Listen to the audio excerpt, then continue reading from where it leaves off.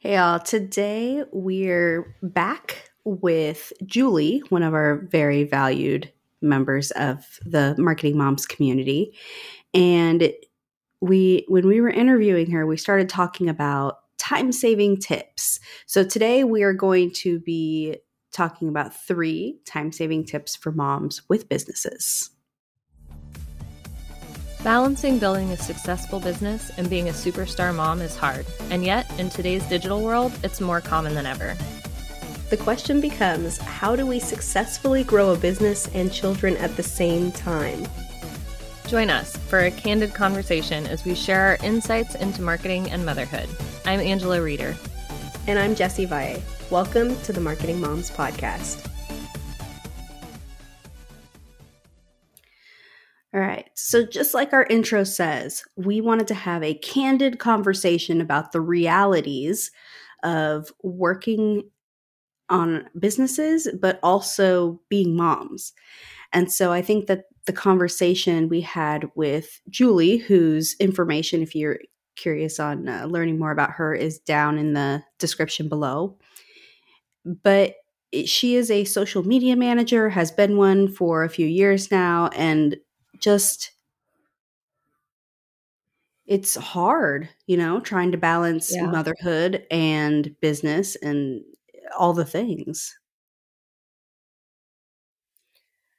Yeah, I think we run into that a lot. It's something that comes up a lot with, I don't have time to do a business. I don't have time to manage a house and kids and this and that.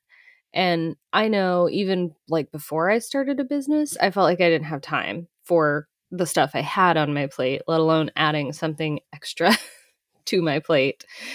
So it's definitely time-saving tips comes up a lot when people are asking for, especially in the early stages of business, how do I make this work? How do I manage everything so that nothing's getting left out or forgotten, or, I don't feel guilty about spending time on this thing. Yeah. All right. Well, then let's go ahead and jump into our conversation with Julie and just kind of pick up there where we were talking about saving time.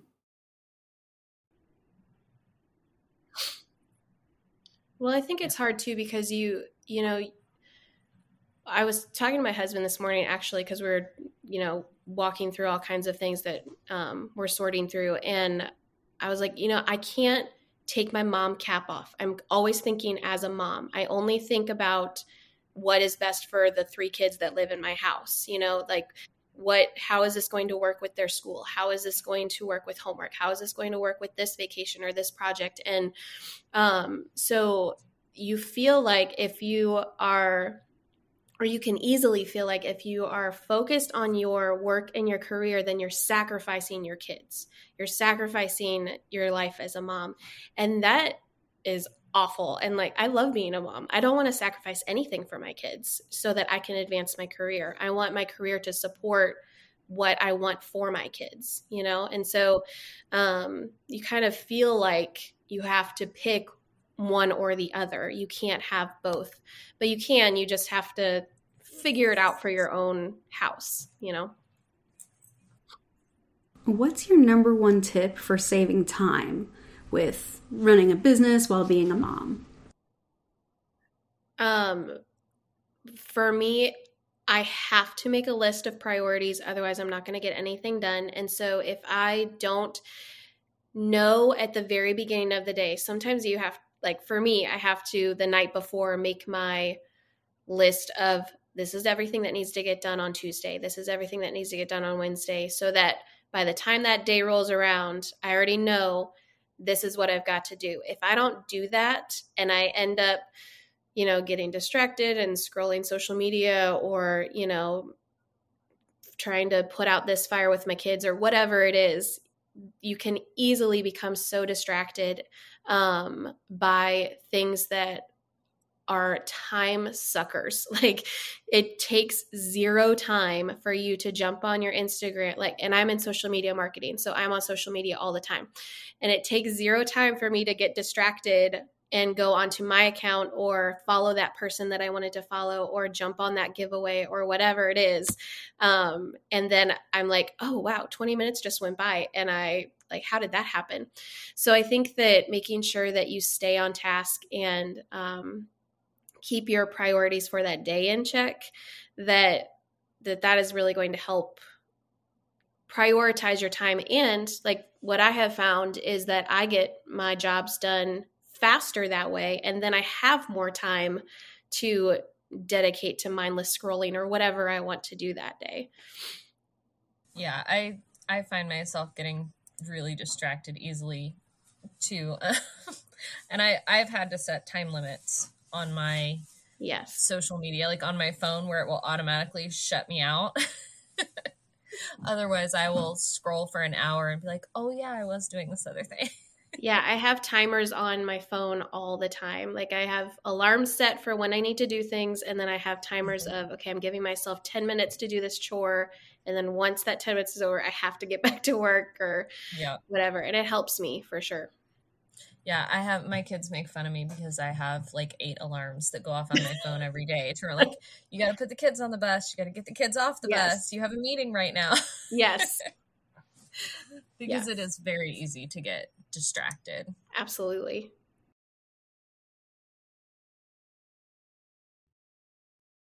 All right. So I feel like there were kind of 2 time-saving tips right in there. Yes. So maybe this episode is going to be 4 time-saving tips. You get a bonus tip. Yeah, or 3+ bonus.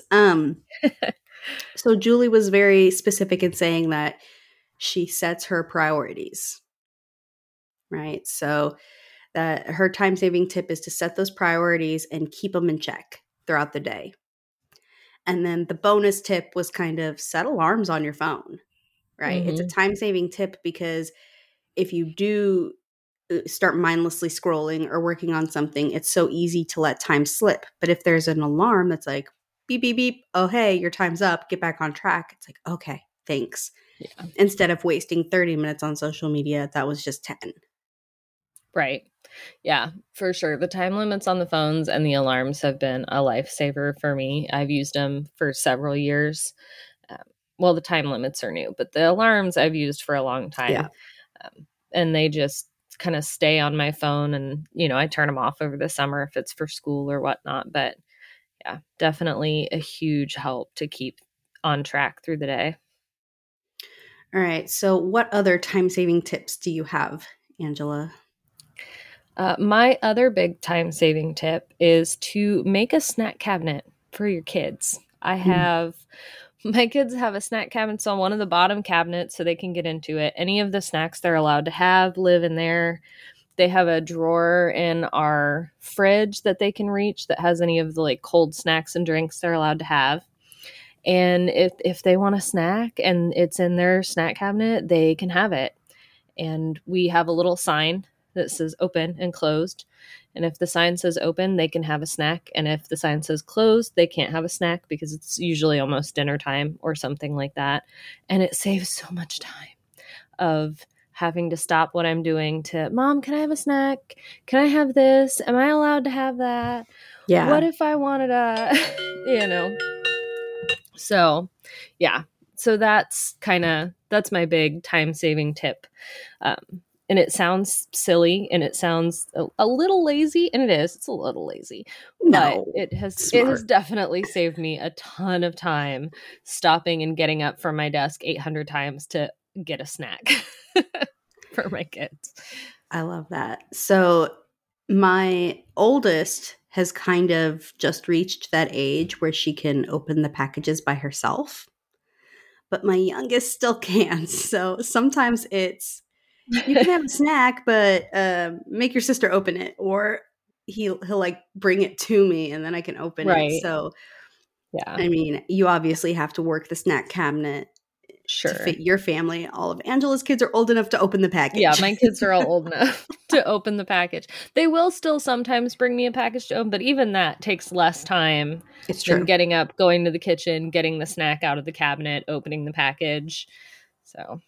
Yeah. Yeah. I need that open close sign because I tell you, inevitably it's, Mommy, can I have a snack? And I'm like, dude, we're eating in 10 minutes. No, but I'm so hungry. You can wait 10 minutes. Wait 10 minutes. Yes, the open and close sign has been amazing because they've, at this point now, they just don't question it.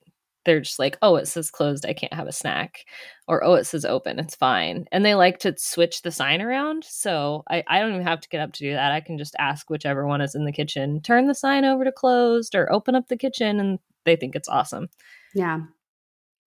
You have a fancy sign, though, which I love. I do have a fancy. Maybe I can put a little video of it on Instagram or something. Yeah. It is You super should. amazing. My It's husband so bought cool. it for me and I'm so excited. It's so cool, you guys. The other thing is having, like you said, having the kids not have to even ask you or question it. They're just like, oh, kitchen's open. Oh, kitchen's closed. It's kind of like those lights for your toddlers where it's like, okay, if it's a green light, you can come out of your room after your nap. And, if it's, yellow, it's almost time. I mean, my kid would probably never pay attention to that. So I've never bought the sign or anything. But I think that, it's less time. It's also less stress on you because you don't have to be the one to say no snacks. Like that's what I'm stuck in right now. It's the guilt of saying no snacks. Yeah. 15 times a day. No, you can't have a snack. Mm-hmm. But the sign does all the heavy lifting for you.